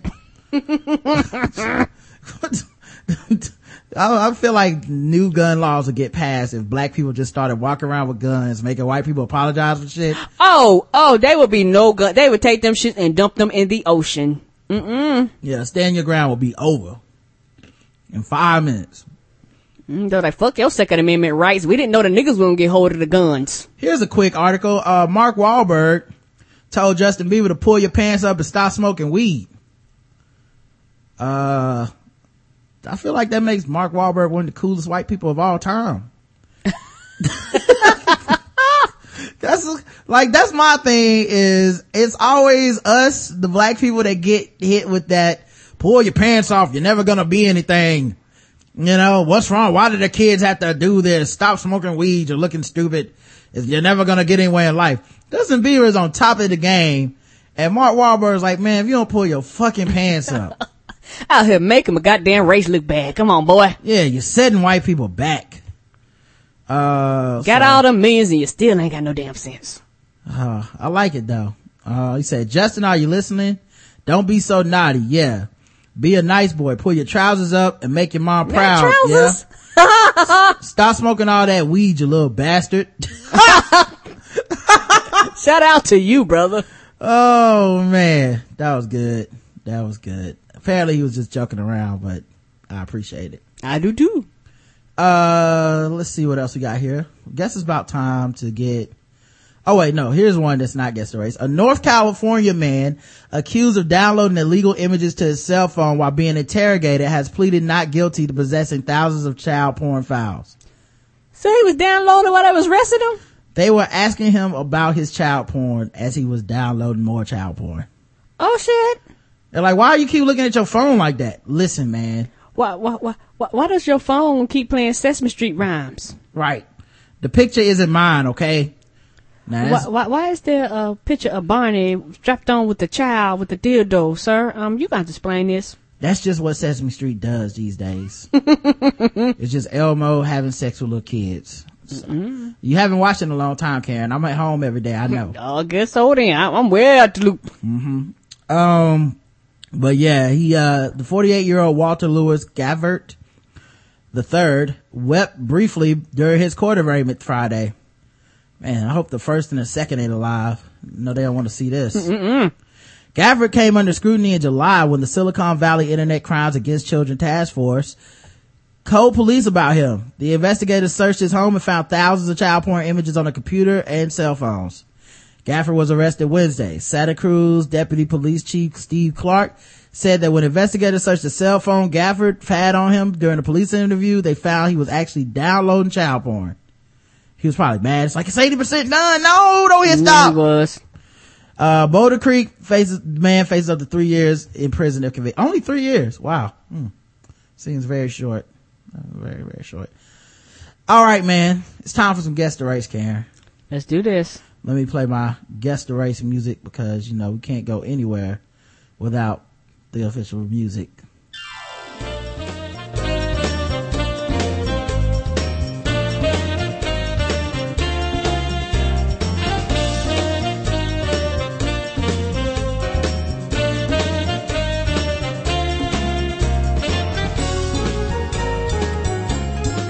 That's right. It's time for Guess the Race, the game that is sweeping the nation where we read or play news articles for you guys and you guess the race of the people involved. Today's contestants are the chat room. That's right. Desmond Hill will be playing as well as Nick Jew. Hopefully good luck to all our contestants and I hope you all are able to win the home prize for Guess the Race. Here we go. First article for Guess the Race. First one. This happened in Oshkosh. The woman accused of shooting her Walmart coworker was upset that the victim was moved to an easier job in the liquor department. I didn't realize it was an easy job in the liquor department unless you drank it. Yeah, it's like, I got to kill this bitch because you moved to the liquor department. What is that? It's like, oh, you give me the hard liquor, well, they got the soft liquor. What kind of stress does that put on a manager when he's figuring out who's doing what on the shift? It's like, all right, Raylene, you're in the liquor department. Oh, hell no. I killed that bitch. Whoa, hold on a second. Nadine, you do it instead.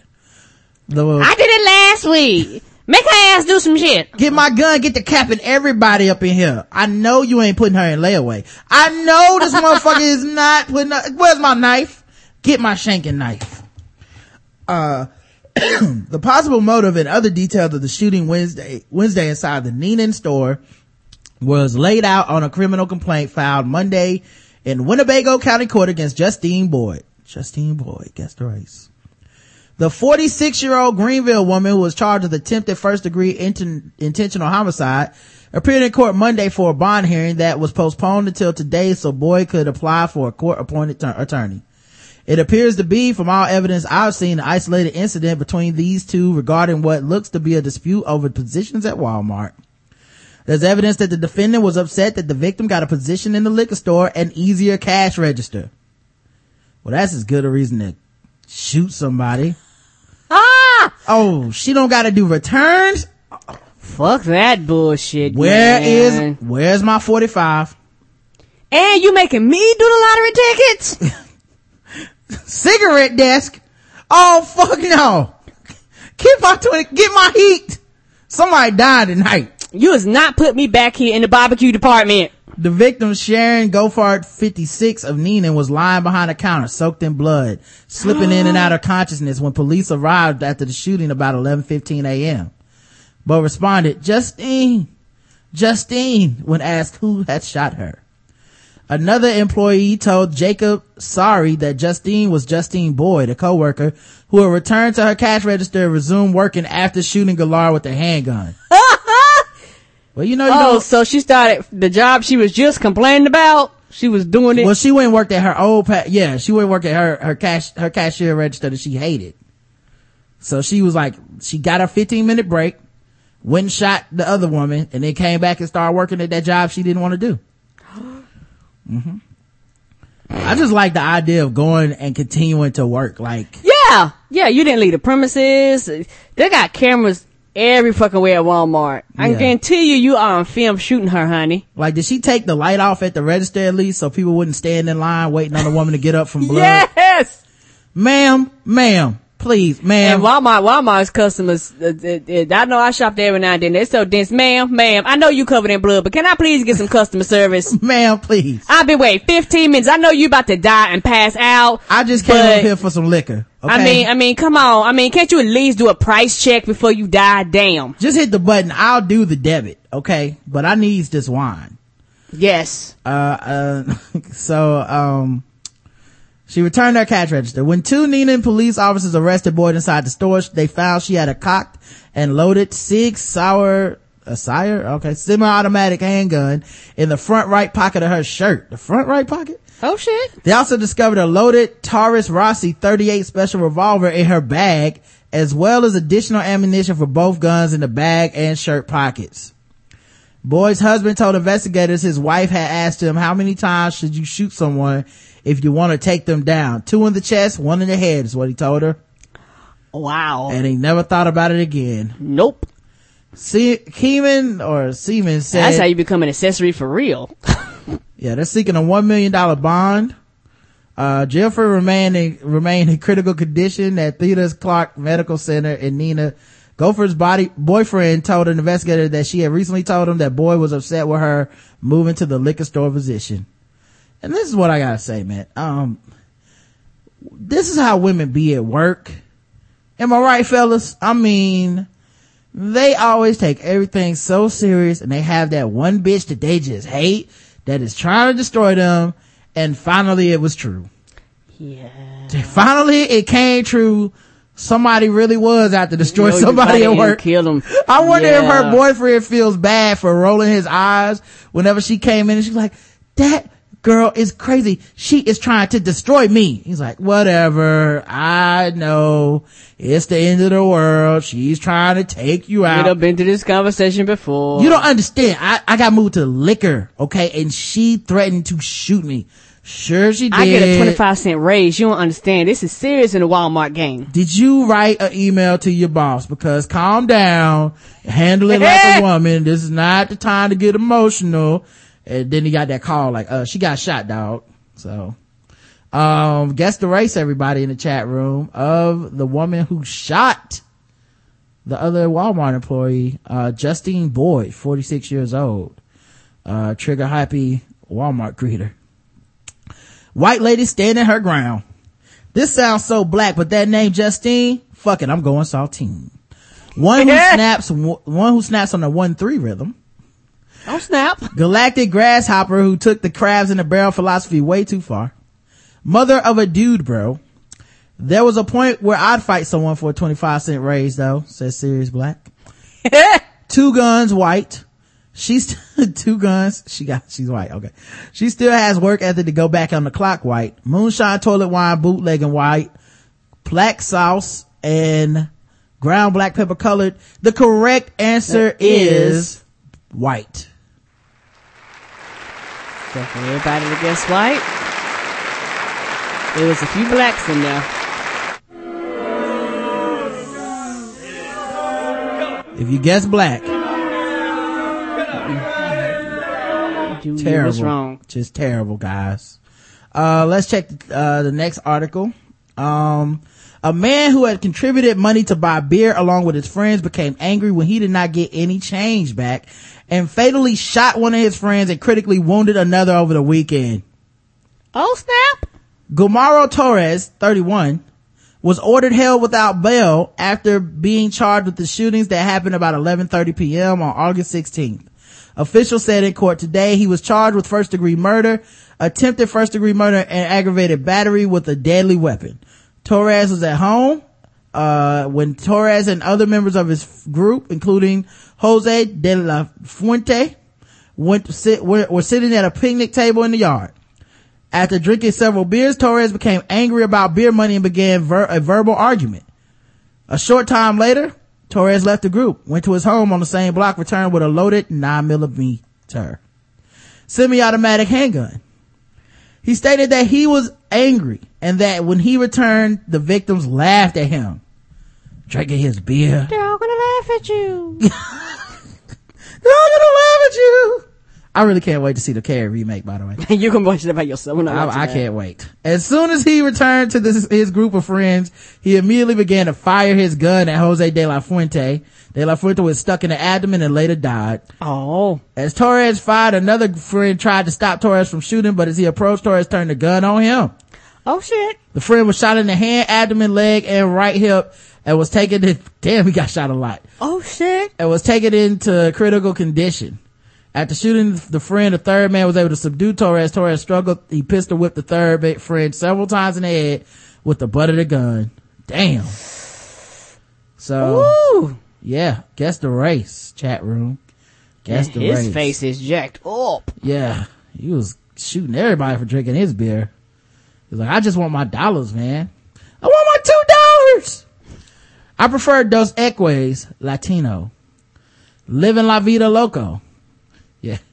It's not every day that I shoot a man, but when I do, I prefer Dos Equis. Highway fruit engineer who uses his back to rinse the merchandise before sales are complete. A pinto bean who hung out too long with too many frat bros. Vato Loco. Scarface from Half Baked on a grad day. Shoot you, shoot you, shoot you. You're cool. One of the South American friends. A Vin Diesel Hispanic, lettuce picking, house building, Home Depot hanging churro. Oh my. Owner of Yoquero Taco Bell dog and extra from the Training Day bathtub scene. Latino and Puerto Rican. The correct answer is Latino.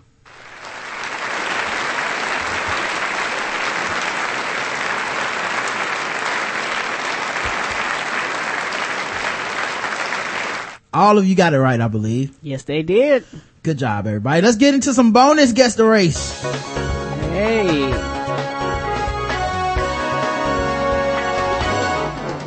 Double the race, double the race, double the race, and double the the points. That's right, guys.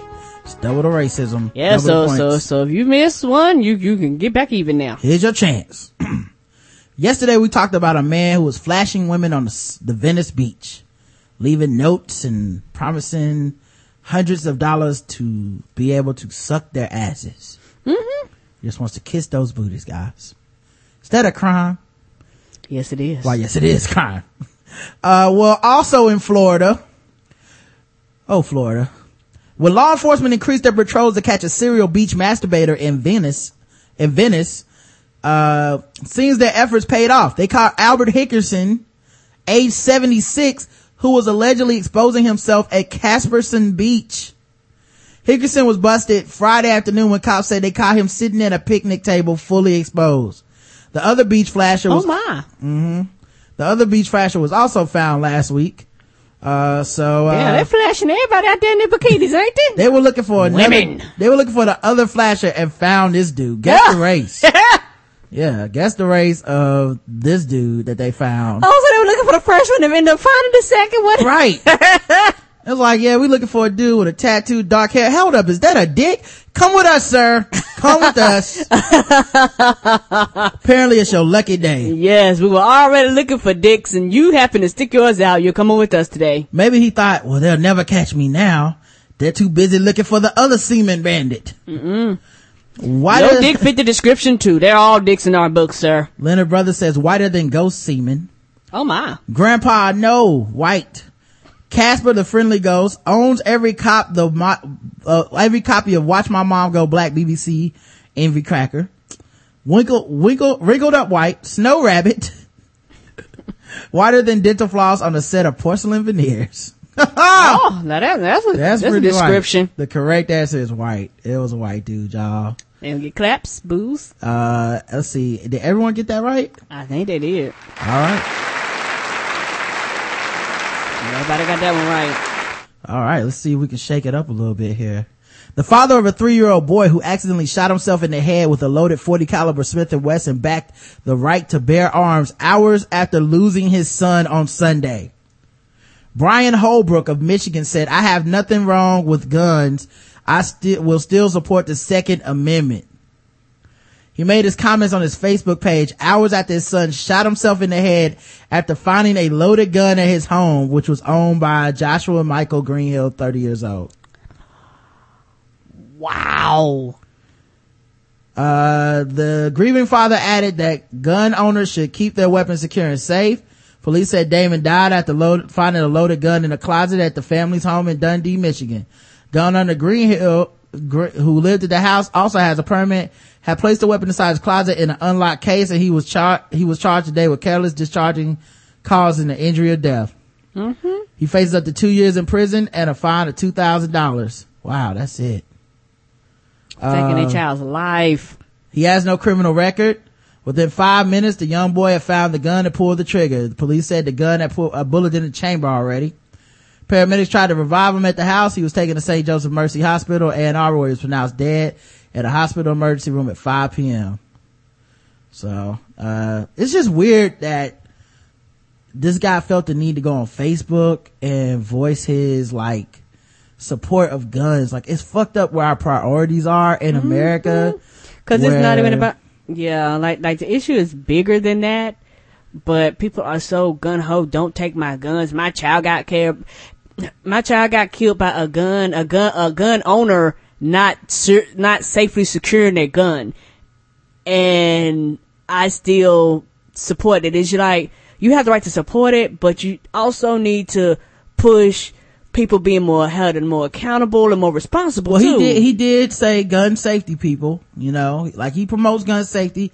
He said he's not anti Second Amendment now. Okay. Which I think a lot of people would expect him to be, which, you know, is also kind of bullshit. But yeah, to me, the craziest thing, and this is the same thing I tell people, and they always think I'm fucking tripping when I'm like, people need to keep their parenting off of Facebook. Mm-hmm. People need to stop being like, this is how I discipline my child. Let me post it to YouTube or some shit. Mm-hmm. Like, it's okay to have some internal thoughts. Yes, it is. You know, I remember, I was listening to Firestarter, and K-Bad and those guys were kind of talking about how during the 60s, you kind of got the, you know, some people are saying it kind of sucks because people don't know their neighbors anymore. And there used to be a time when you would know your neighbor and stuff. And I was thinking to myself, I know people better now than I ever could have in the past because everybody keep fucking telling you everything. Mm-hmm. You know, your son dies and the first thing you do is like, let me get on Facebook so I can post my support of the Second Right Amendment. Like, your fucking son is dead.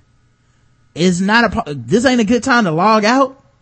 This ain't a good time to just go thank y'all for the prayers and walk away. Like, crazy, man. Yeah, and also I think, and I don't know if it's a generational thing or what, but I am of the generation where I don't mind sharing, I don't mind posting, I don't mind interacting on social media. But there are some things in life that does not need to be out in the public for everybody to see and to judge. There are some things that it's not everybody's business, every single aspect and thought of your life, and then people turn around and get mad. Why are y'all judging me? Well, you put it out in a public forum, so people are gonna judge. Yep.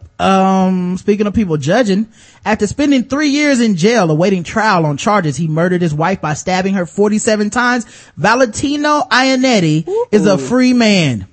Ionetti, 63, was released from the Sussex County Jail Wednesday after the prosecutor's office was unable to prove his case and requested that all criminal charges against the former Stanhope resident be dismissed.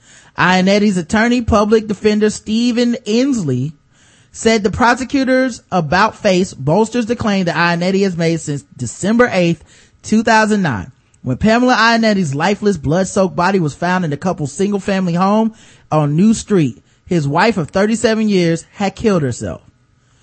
All but one of the stab wounds on Pamela Ionetti's body were found to have been superficial hesitation wounds she inflicted on herself as she worked up the courage to exact a fatal blow.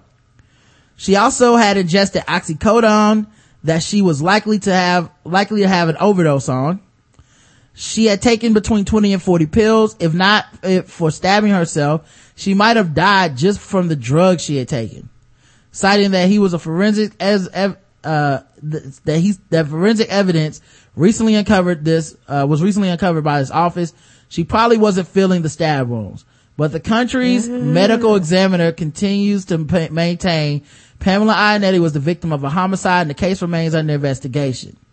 Prosecutor Gregory Mueller said charges against Valentino Ionetti could be reinstated. Because some reasonable doubt currently exists, this office felt it was appropriate to dismiss the indictment pending further investigation. We have not concluded necessarily that this was a suicide, only that there is some reasonable doubt at this time. While Pamela Ionetti had a prescription for oxycodone, it is uncertain how much of the painkiller she had ingested before her death. There were opiates found in her system. The numbers of pills she took is in question.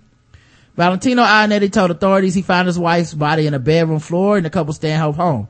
He reported his wife's death at 2 a.m. on an early December day. An autopsy determined that she had been stabbed nearly 4 dozen times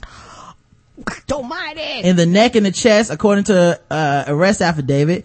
Authorities never talked about why Valentino Ionetti may have killed his wife. Although investigators questioned him for 20 hours, he always maintained his wife killed herself. The Ionettis moved to Stanhope 30 years ago, having begun their married life in the Lake Hiawatha section of Parsippany, where they ran a company called VMP Home Improvements. The couple had no history of domestic violence. My house really does sound like he might not have even done it. It don't sound like it really is. I mean, cause it sounds like the way they did the wound. I mean, because honestly, they're so good with science nowadays that they could tell if it was something that was she inflicted on herself or somebody inflicted on her. Yeah. Pamela Ionetti had been employed by Morris County for 17 years, including as a nursing supervisor. In October 2011, Valentino Ionetti rejected a plea deal that called for him to plead guilty to second-degree aggravated manslaughter in exchange for 25-year prison sentence. His trial on murder charges was to begin September 10th. He spent 3.5 years in jail for a crime he didn't commit. Wow. Do you get that money back? Do you get that time? Like, how do you get compensated for that? Money, that's the only way to do it. You could just lock me up for 3.5 years and then drop the charges at the last moment and then bring them back if you feel like it. And I just have to let that ride? Oh my God. I can't, that is a hell, especially if you didn't murder your wife, so you lost your wife to suicide and then this is what happens to you next. Yeah, and you probably have to sit for the rest of your life going, they possibly might decide to do a cold case and reopen this shit and I got to go through this all fucking over again and possibly go back to jail. Deputy Public Defender David Naffurio said that, David Naffurio said he was, I don't even understand how that's possible. I mean, that's just fucked up that they can do that. Yeah. Said he was grateful that the prosecutor's office agreed to take a second look at the case. They did the right thing. It was appropriate because someone's life was at stake. In the meantime, Valentino Ionetti who is now living with friends, is rebuilding his life. Yeah, I'm sure he lost everything. 3.5 years. Yeah. House, home, family, cars. I mean, just nothing. He lost family members, his house, and his wife. He's virtually going to have to put his life back together again. Yes. Crazy. Guess the race, Mr. Valentino Ionetti. In time, he's not gonna get back. Yeah, he was already old, you know. So let's see here. One whose skin is the color of raw chicken and whose natural body odor smells like wet dog. Oh my. Italian stallion, says Nick Jew. Okay. Nobody else is guessing. Bologna in the rain. What race is that? Mm-hmm. His wife must have been appalled, blacker than the absence of light. Mullet wearing Dukes of Hazzard aficionado who buys a case of beer for $5 and gets changed back white. White, says Aaron. The correct answer is white.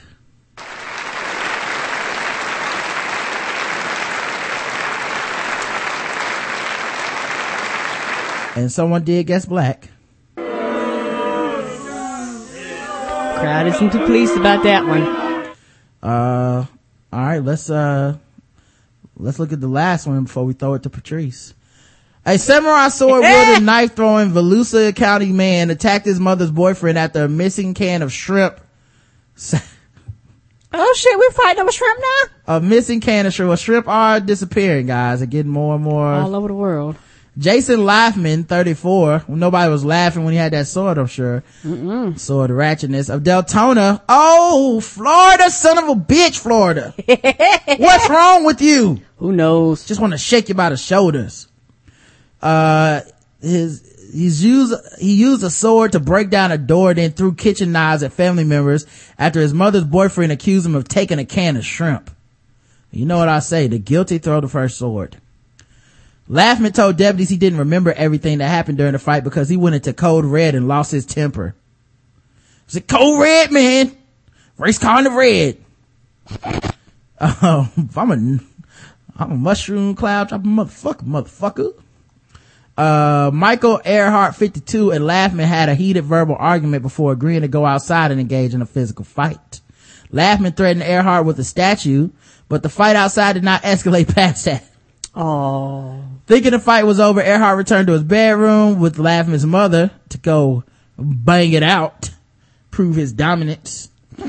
The couple was watching television when Laughman started breaking down the bedroom door with a samurai-style metal sword. See, these people with these swords can't just take a loss and walk away. Nope. You know? Never. It's never that easy. Never. Once inside the bedroom, Laughman made threats that he would use the sword to hurt Earhart. The couple was able to claim Laughman down and that he left the room, but returned almost immediately and started throwing 2 kitchen knives at Earhart. Earhart was able to escape the bedroom through a sliding glass door without being injured. During the investigation, Laughman complained of a chest pains. He was transported to Florida Fish Memorial Hospital. Wow, they sent him to the fish hospital. That's crazy. Where are his gills? Oh, he's gonna die. You think the shrimp rocked up to him with cocktail sauce going, I think you killed my brother. Mm-hmm. The shrimp probably left himself. Yeah. So yeah, that's no guess the race. It's just sword ratchetness. It's just so sad to see this happen to people, you know. He's charged with aggravated assault with a deadly weapon, remains in the hospital. Today's podcast has been brought to you by AdamandEve.com. That's right, guys. AdamandEve.com, is where all the sexy people go to get sexy toys. What you need to do is put in code TBGWT. We can go check out and you can get you can get half off of anything you order. Then you get free shipping, 3 free DVDs, and a free sensual gift. It helps us out when you guys use the code TBGWT. It does. At AdamandEve.com. They continue to pay us, which means you guys are continuing to be some freaks. Get it, y'all. Also, go to tweakedaudio.com and use code TBGWT for free shipping, 33% off your order, and plus you get a lifetime guarantee with your headphones. The headphones come in all types of different shapes and sizes. They're all earbuds, but you get some that have mic connections. So if you have a smartphone where you can actually use it to answer your phone calls and things of that nature. So make sure you guys check that out. It's appreciated. Just TBGWT at tweakedaudio.com.